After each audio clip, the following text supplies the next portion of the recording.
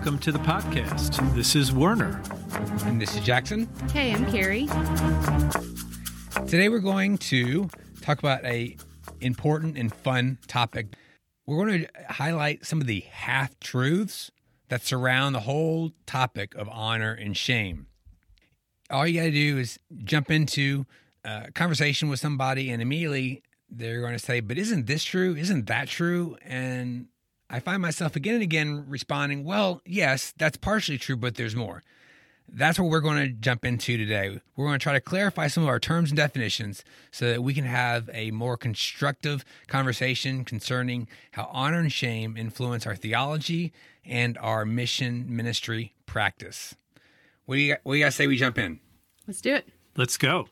Well, great. Since this is a podcast that looks at the intersection between the Bible, the biblical text, and cultural context, let's start off at the beginning with Genesis. People sometimes wonder, isn't honor and shame just a cultural thing?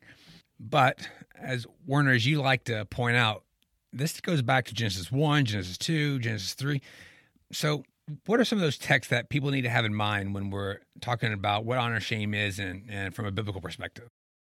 Well, first of all, in Genesis chapter 2, the very final verses, just before Genesis 3, where we have the fall, we have a description of the man and the woman, Adam and Eve. And it tells us in verse 24, therefore a man shall leave his father and his mother and hold fast to his wife, and they shall become one flesh. Verse 25, this is the last verse of Genesis 2. It says, and the man and his wife were both naked and were not ashamed. So it's really profound to think that the description of humanity before the fall is not described as being not guilty, but that they were not ashamed. That's really interesting. If you think about when people normally talk about the garden, what's the first thing people often talk about? Is it shame? No, it's usually, at least from my experience, people talk about how Adam and Eve were innocent. They were not guilty. So for a lot of people who may have grown up in the church, they read verse 25 and they think, oh, this is a misprint. You would think, oh, both are naked and not guilty. But that's not what it says. And so that's very intriguing that the very last bit before we get into the origin of sin in chapter 3 is this idyllic state of not ashamed. There's no shame. So chapter 3, what happens in chapter 3, Carrie? Well, this is chapter 3, 7 through 13. I mean, this is where the blame game starts, right? And this is where they heard the Lord walking in the garden, and then the Lord called to them, where are you? And then this is kind of the back and forth. Have you eaten of the tree? The man says, no. The woman whom you gave to be with me, she gave me the fruit, and I ate it. And then the Lord goes to the woman. The woman says, well, yeah, it wasn't me. The serpent deceived me, and I ate. Yeah, it's really interesting. Someone might say, hey, there's no explicit shame language. But this whole passage is laden with shame practices, shame responses, shame thinking. You have fear, you have this hiding, and you have this blame game that goes on. I mean, these are classic examples of what happens when there's shame in the picture. So sometimes people have this word thing fallacy that gets in the way where they think if the word's not there, the concept's not there. Well, what you have is you have the explicit shame language right at the end of chapter 2, and then it builds throughout chapter 3. You have the evidence, the manifestation of shame, of the exact opposite of what you get in back in chapter 2 in this idyllic state. Fear, hiding, blame. So shame is all over the text in chapter 2 and 3.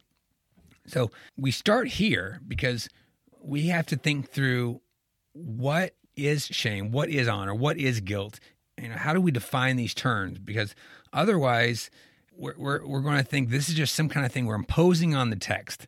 And if we're not clear about our terms, we're just going to talk past each other.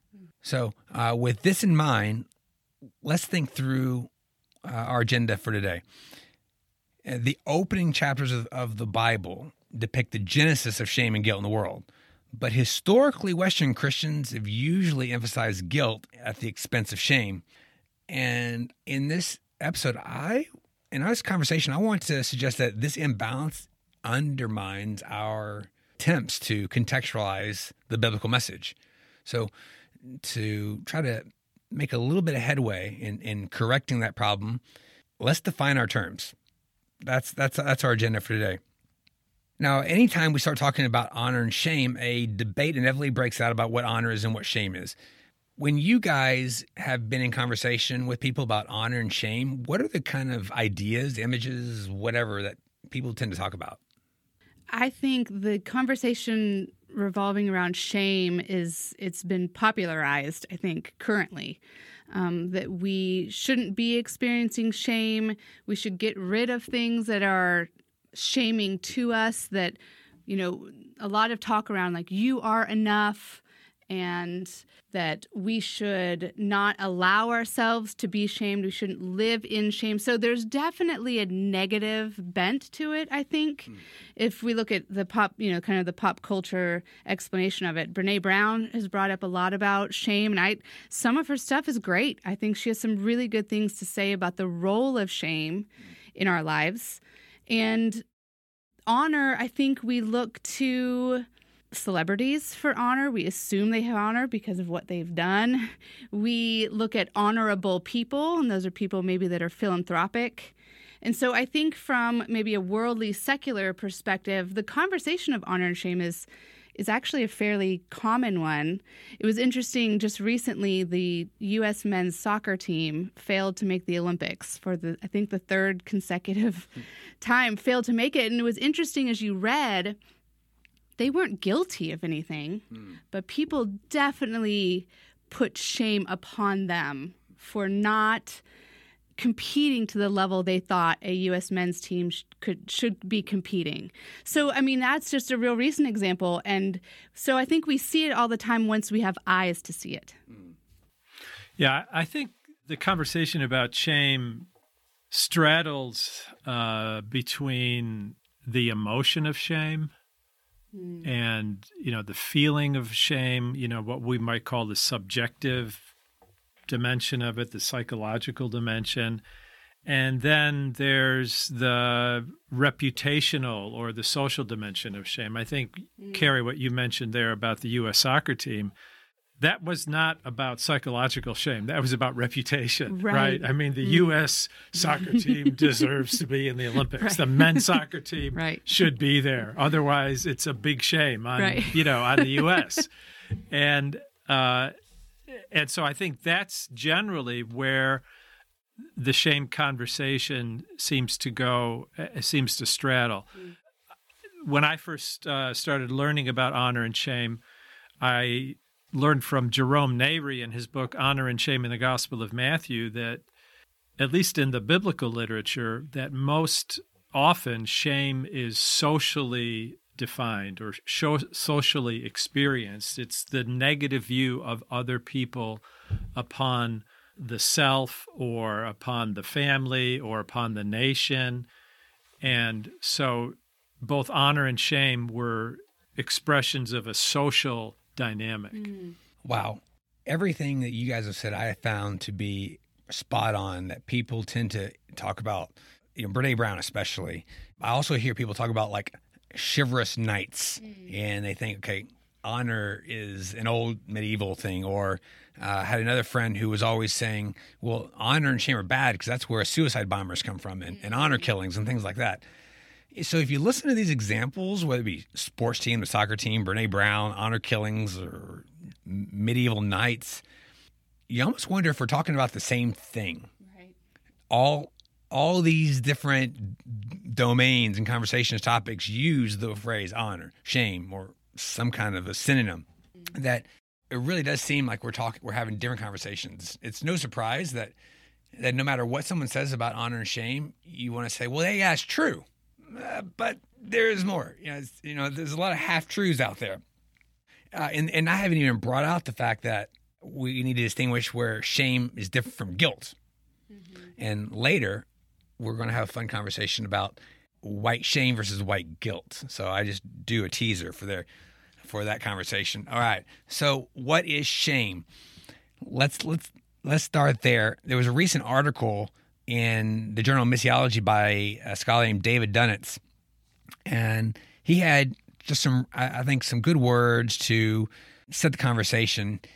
He said, although honor and shame have been popular missiological themes in the past decade, there have been several limitations associated with the concepts that occur in both the missiological literature and the secular, anthropological, sociological, and psychological literature.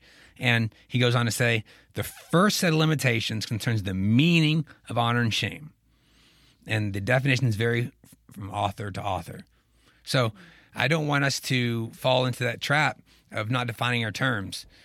So I'm going to pose a definition, and then I want to hear what you guys think. I'm suggesting let's do shame first, that shame is the fear, pain, or state of being devalued according to some criteria of worth. It is the fear, pain, or state of being devalued according to some criteria of worth. And sometimes, most of the time, it's going to be some social criteria. But how does that strike you? Does that cover some of these various domains? This is kind of what I've been working off of. But I mean, different definitions may work better for other people. Here's why I like the definition. This idea of the criteria of worth can be either external, for example, in the society, in the family, in the extended family, in the community. There are criteria of worth that people are expected to live up to. And when they don't, they are shamed by the community, and then they try to restore their honor and so on. So that makes a lot of sense. But it also makes sense in this way. The criteria of worth can be an internal dynamic. And what I mean by that is, if you go back to Genesis chapter 1, God created man in his own image. So there's something internal to us that reflects the goodness and glory of God. And so even separate from the social dynamic, even separate from family, there's something within the human soul, within the human mind and heart, that says, I have the potential for glory. And I think that there's something kind of in our bones that somehow hints at this criteria of worth. Do you know what I'm saying there? It's, one author called it The Search for Significance, right? I mean, it's, one of the best-selling books in the counseling arena. Significance is not in the Bible. That word significance is not in the Bible, but the word honor and glory is in the Bible from Genesis, to Revelation, or the concepts of honor and glory are there. And so I think this criteria of worth can also relate to the psychological kind of internal sense that we were made for something more, something really beautiful and glorious. Yeah, I think too, I also really like the definition because it gives some room for further explanation and exploration. And I had a thought that it gives room for the implicit idea of shame and also the explicit idea of shame, because that's going to change in cultures. It's going to change even person to person. I have 5 kids, and I think I have some of my children who, if I were to get impassioned at their basketball game, they would think, right on. And then maybe 2 of them that would go, Mom, that's embarrassing. My mom's acting shameful in this particular situation, but it allows some freedom of that, because a lot of times honor-shame dynamics might not be explicit. And we don't realize them till we have either breached them or we have maybe used them in. Now, when you say implicit and explicit, what do you mean by that a little bit? I guess I'm thinking of if we could use the word rules, or I think criteria, maybe the explicit as as Americans, we have certain things that explicitly you don't do these certain things. You don't, walk up to your principal and spit in their face. Everyone pretty much knows that's just what you just don't. You don't do that. But there are things maybe more implicit that are going to change, family to family, culture to culture, and situation kind of to unwritten situation. rules. Maybe unwritten rules. And I think that definition that you read gives some wiggle room. And I think that's hard for us, especially as Americans, to say, well, this is not a clean-cut conversation. So what if I walk into the White House or to Buckingham Palace with muddy shoes? Am I bringing shame upon? Who am I bringing shame on? It depends on if you open your mouth and people can hear your accent. Especially if Buckingham Palace, or they have these nice accents from an American perspective, of course. Well, some people say you're bringing shame on yourself, but what if I don't feel psychological shame? I have the pain of shame, but I'd be in a state of shame. Mm-hmm. Yes. Okay. Now, the other question is, well, am I bringing shame on the Queen or the palace? Well, some people will say, well, no, not exactly. But in another sense, it's like I'm casting shame upon them. I'm treating them as if they are devalued. Yes. Yeah. And maybe they're shamed in my sense, so to speak, or in the eyes of other people. And maybe even to say that you are dishonoring them. Oh, that's good. Yeah. So kind of the opposite of shame, depending on how you look at it, could be dishonor. Or a synonym, not the opposite. The opposite could be honor, but to dishonor and to shame somebody, if you're talking about a state of shame, of shaming somebody. So one other reason why I suggest this definition is because it also helps us to get to the question of, can Jesus suffer shame?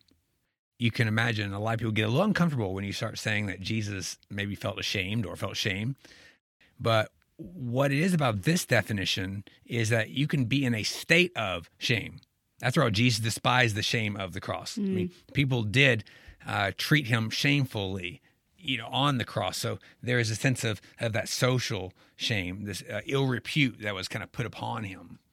David Dunitz points this out, that we need a definition that where people can talk across these disciplines. And hopefully that moves us. This definition can be helpful because as he goes on to point out that shame is experienced in all cultures when a person experiences a threat of social devaluation, and that the emotion of shame is universally experienced by people. And he underscores the social dynamic of that. So most of everything that fits in that definition is going to have some social dimension, even if it's the fear of somebody finding out. So it may be private, but there's this ideal audience perhaps in your head. So quickly, let's go to honor. So to define that term, the definition that I love the most comes from this guy named Frank Henderson Stewart, who wrote this word honor. And a friend of mine calls it his Honor Shame Bible, that book. It's short, sweet, and he says this, that honor is a person's right to respect. Simple as that. It's the right to respect. And so people can claim to have a right to respect for all sorts of reasons. Maybe they have certain qualities that people think are praiseworthy. So in this sense, honor is the measure of someone's worth. Chris Flanders, who's a mutual friend of ours, puts it a different way, and he loves Frank Henderson Stewart's work, but he says honor is the positive evaluation of a virtue. I want to share a project with you that demonstrates how the work of Mission One makes communities more like the kingdom of God. Mission One walked alongside our partner organization in Nepal to create and implement plans that help the community discover for themselves the transforming power of Jesus. These people went from living in caves with poor sanitary conditions to living in a village in a location with a smaller chance of landslides. Then they created a shared economy centered around goat husbandry. Sanitary conditions have improved and continue to improve. Meanwhile, people have seen the church as a source of blessing. Many began to come to faith, and today, about half of the village are part of the church. This is a glimpse into the vision of Mission One, to see every community transformed for the glory of God and the honor of all people.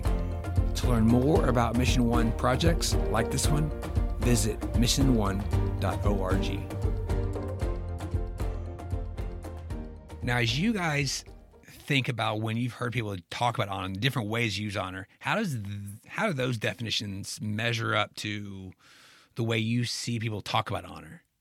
I can think of one example in the literature about honor and shame that I've read. One of the facets of honor is that there are two ways that honor can be gained by. It can be gained as ascribed honor or as achieved honor.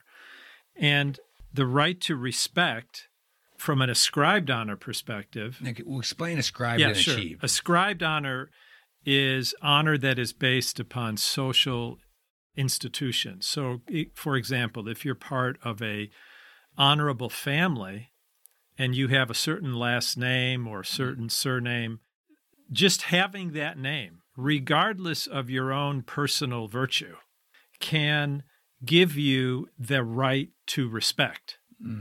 If you, on the other hand, have great... Kardashian, for example, maybe, or... I mean, there are many examples of this, yeah. Bush, sure. Obama, Trump, depending on your political persuasion. Yeah. So just being part of a particular family gives you the right to respect. Maybe it's a very wealthy family, or maybe it's a very prominent family in a particular community. Being a member of that family gives you the right to respect. Now, from the perspective of achieved honor, in the ancient world, that was accomplished through military conquest and athletic achievements and so on. And so people were given respect based upon what they achieved. Today, in our modern world, those things are still true, but there are other ways that achieved honor is gained. For example, through education. You gain a degree, you gain a particular job position or a title that you have earned. Those are also ways to gain the right to respect. Mm-hmm. And so those are facets of the honor conversation. Mm-hmm. So if we go along with this idea of honor, then dishonor would seem to be the denial of that respect, or the denial that you deserve that respect. And so if you insult somebody, you are pretty clearly saying you don't deserve respect. You don't deserve this value. You don't possess this virtue, or whatever that you do have. I don't evaluate you in a positive light. So let's think through the different examples of honor. People talk about fame, which is a little bit what we were talking about before with some of that. But also, what about, is this helpful, Carrie, when we think about someone who says, I am an honorable person and I live from an honor code, and so that sort of perception of honor. I'm a man of honor. I'm a woman of honor. Does this definition, is it helpful? I think it is marginally helpful. I guess I think of it as that would be situationally helpful, because someone could, as you said, have their own personal code of ethics, and that is how they live a life of honor. They are doing the right thing as far as they understand it to be done. I guess when I think of it, when I look at, well, actually, I'm going to meet your question with a question. Could you also say honor is a person's right to be respected? Yes. So so we're talking at really a foundational human, in the image of God type of respect. It could be that. Obviously, honor, that's one thing we haven't actually addressed, but honor and shame are very relationally, contextually oriented. So, for example, to go back to the political idea, if you're in a Democratic sphere, Obama is going to be a revered name. But if you're in the Republican sphere, maybe Bush or Trump or Reagan is going to be a revered name. So there's a bit of contextual dynamic. So yes, from God's perspective, yes, people are worthy of honor, made in the image of God. But from the right to be respected could be something that said, let's just go back to the chivalrous knight or the Southerner who duels. They say, hey, I'm worthy of respect, and I live out of honor because I don't cheat people, and I treat people kindly, and I'm generous, and I'm whatever, and so therefore I deserve to be respected by people. Mm-hmm. One thing that comes to mind as you're saying that, Jackson, is the degree to which people who have the right to respect actually do not verbalize that. Mm. So if you have honor in a community, you don't need to announce it because everybody recognizes it and everybody kind of knows their place in the pecking order. It's an invisible thing, but everybody kind of knows it. Mm. Yeah, you're bringing up a good point, and it actually is a great segue to our next conversation, and that is, what is an honor-shame culture? If honor and shame are universal dynamics, then how do we define a culture of honor or a culture of shame? This is not the easiest thing to answer, but what I tend to tell people is that honor and shame, to label something an honor-shame culture as opposed to a guilt-innocence culture or a fear-power culture, it's just a nifty categorization simply for the sake of being able to talk about stuff. You say, what's a southern state? What's a northern state? You have these different ways in which you categorize people. Are they a generous company? There's a little bit of eye in the beholder thing going on here. But when we talk about honor-shame cultures, we typically are thinking of places like East Asia, the Middle East. There's a traditional aspect to honor-shame culture. There's the emphasis on relationship and collective identity in these cultures. And so to call something honor-shame culture is simply to say that it is a culture with a cluster of characteristics where reputation is tremendous concern, tremendous importance. One's reputation must be cultivated and defended at almost any cost. So you have these more extreme examples where people will, commit suicide if they've been dishonored or been shamed. Or you do have things like honor killing because the family's honor has been diminished. Or in American history with Hamilton, everybody knows his story. It led to his death with dueling because there was a sense of, disrespect, dishonor between them. So I would suggest that honor-shame cultures are not a static thing, that it's really, if you think about more like a color spectrum, what are the main colors? It's yellow, red, blue. Is that what it is? Mm-hmm. And if you think about a color palette, that's kind of the same thing with these various characteristics. It's with the guilt, shame, and fear, where it's really, we're all on the palette, but maybe honor-shame cultures are those ones that kind of veer towards a little bit more concern for reputation, collective identity, hierarchy, so forth and so on. Does that help, would you think, to clarify what honor-shame culture is, or does it just make it more muddy? Well, I think, the whole conversation is just muddy, and we kind of all have to just be okay with it, first of all. But second, I think, too, is I think of a friend of mine, a Chinese friend, that when I was living in East Asia, and she gave me a scenario. She said, Carrie, if your daughter got in trouble and got taken to jail, what is the first thing you would ask? And I said, well, I would ask, what did she do when the police called? And she said, yep. But in China, what we would ask is, who do we know at that police station? And I think of that story often because I think maybe on a very simplistic level, we can ask, what are our knee-jerk responses? And as an American, I'm going to rely maybe on the law, or I'm going to rely on guilt and innocence. It doesn't mean that I disregard honor shame, but her instinct was communal, and her instinct was honor shame. Without even really thinking. And so for me, that's helpful so that I don't go, well, America's this, Germany's this, Israel's this, because it's just not that cut and dry. But if we can think of maybe knee-jerk responses, do you think that's a helpful, really simplistic way of looking at it, I think? Yeah, I do think that's helpful. And maybe another way of helping most of the people who be listening to this podcast is to think even within America, the United States, where it's typically categorized as guilt innocence, you have the American South, which is famously more honor, shame oriented. Yet at the same time, it's within a broader guilt.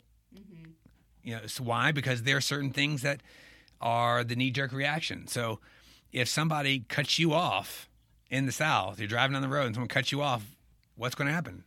It's road rage. Yeah, because you disrespected me. You didn't treat me right? And so you're going to have a little bit more of that. What happens if you insult someone's mom? Well, I mean, people would maybe just write you off if you're, I don't know, in some places of the country, but not in the South. Yeah. Those are fighting words. Okay, so I mean, it's just a knee-jerk reaction. Mm-hmm. One of the things I heard recently on a podcast is that in cultures where there is greater vulnerability, where the law does not protect people as much as what we take for granted here in the United States, generally speaking. Wherever there's greater vulnerability, there's greater interdependence. So people are more reliant on their neighbors, their extended family. There's a greater sense of reciprocity because if they individually or their families attacked, they seek refuge in the community because there is no external law enforcement, that's going to protect them or a fair system in the courts. And so an honor code becomes essential to survival. And I think that's helpful because it helps us understand that there's a real sort of beautiful function for honor in that. It helps us preserve life. It helps us survive. It helps us continue our families. Of course, there's a pathological side to it, with cycles of honor killings, whether it's between the Hatfields and the McCoys, here in America, or if it's gang violence in the inner city, which happens in American cities and in really cities, all over the world. Or if it happens in a tribe in the Middle East or South Asia somewhere. And so I think one additional point I would add is that where there's a strong honor-shame culture, it seems that honor is more important than life itself. At the very edge of the extreme of honor-shame cultures, the most honor-shame-oriented communities, honor is more important than life itself. And when you speak of honor, you are not just talking about being famous. You're right. You are talking about reputation. I think it's reputation. I think virtue can be mixed in with that, for sure. Reputation could be encompassing. It could be I'm known for being a good singer, but it also could be I'm known for being a fair guy, a generous person, or whatever. Someone who was kind to his neighbor 10 years ago. Someone who helped a stranger. Someone who is known to be a person of their word. Who can be trusted. That's a reputation that's linked to virtue. There can also be a reputation linked to power. So, it's the idea of if you mess with that person, if you mess with that man, you might end up getting killed because this is what he did before, And so if that killing was, exceedingly unjust, it's a reputation and it causes fear perhaps. It may not be linked with virtue, however.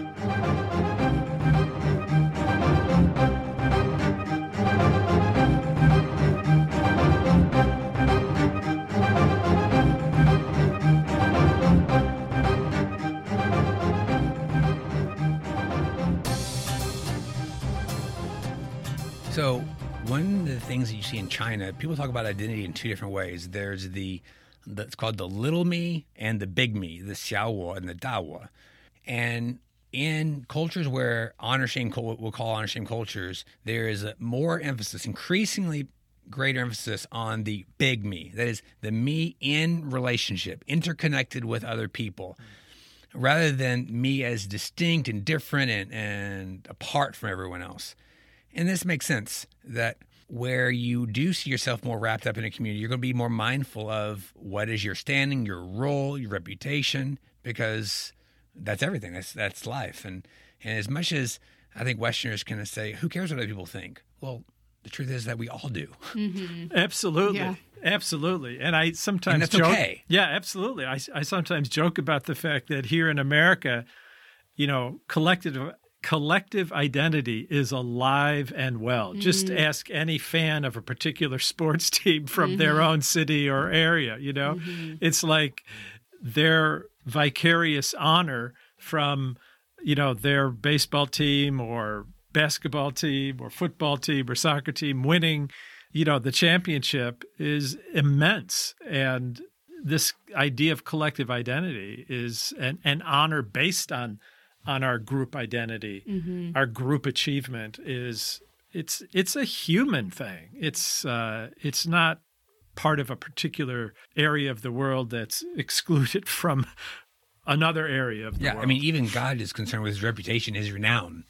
Most definitely. I mean, and part of what you see in the law was that this law was going to make God known. You know, people are going to, you know, Israel was supposed to be a country that people go, wow, look how these are different people. You know, so how we're known does matter. And it is a biblical concern. The issue is, what are we known for? So hopefully that, you know, at least stirs the mud in this muddy world of definitions. Can I just add something, jump in here? Just what you said right there, you drew a link between the laws of God and the reputation of God, or one could say the glory of God. And I think this is very helpful because these things truly are connected in Scripture. What God was trying to do through his people is to show that as a culture, as a people, God's laws made them more virtuous. They made them healthier. It made them a more just people. It made them, you know, famous. It made them to become more prosperous. Think of Queen, who was the Queen? The Queen of Sheba, who came to visit Solomon and said, "The half has not been told me." You know, she was astounded at the magnificence of the nation of Israel and the temple and the God of Israel. All right, guys, this is a great place to kind of hunker down and think about how this all applies to maybe some contemporary events. And so I'll just simply say 2 words. Give me your response. Cancel culture. Oh, man. Complicated. I think that's the word I would use if I had one word to describe it. It seems to me there might be a connection here between honor, shame, cancel culture. Werner, do you have any thoughts? There's a huge connection. I mean, when someone gets quote unquote canceled, I think it's an implicit recognition that the law is not enough. Essentially, they are being punished by a community because the law, the legal code, is not sufficient to execute the moral judgment necessary. Wow. Now, there might be somebody out there who says, "Okay, what does he mean by cancel culture?" Can you think of any stories that we might say as our cancel culture or as an example of being canceled? Well, recently in Georgia, there was the All-Star game that was canceled by the Major League Baseball. Literally canceled, yeah. Exactly. And they're moving it to another city because of the Republican legislature of Georgia adding a whole set of voting restrictions in the attempt to add so-called security to the voting process. So Coca-Cola came out against it. Delta Airlines came out against it. And then, what do you know? Major League Baseball said, we're not going to have our All-Star game in your city, in Atlanta. That's a good example. Yeah. And so basically with cancel culture, for those of you who may be less familiar with the term, the idea is that somebody steps out of line, you know, in some kind of public judgment. They make a joke that's inappropriate. They make a statement that's not right, or they support the wrong person in a political race or whatever. Colin Kaepernick might be an example of this. He was protesting treatment of blacks by police, and he kneels, and people say, hey, he needs to be fired. He needs to be let go. He needs to be canceled. And there's a book a few years back called So You've Been Publicly Shamed.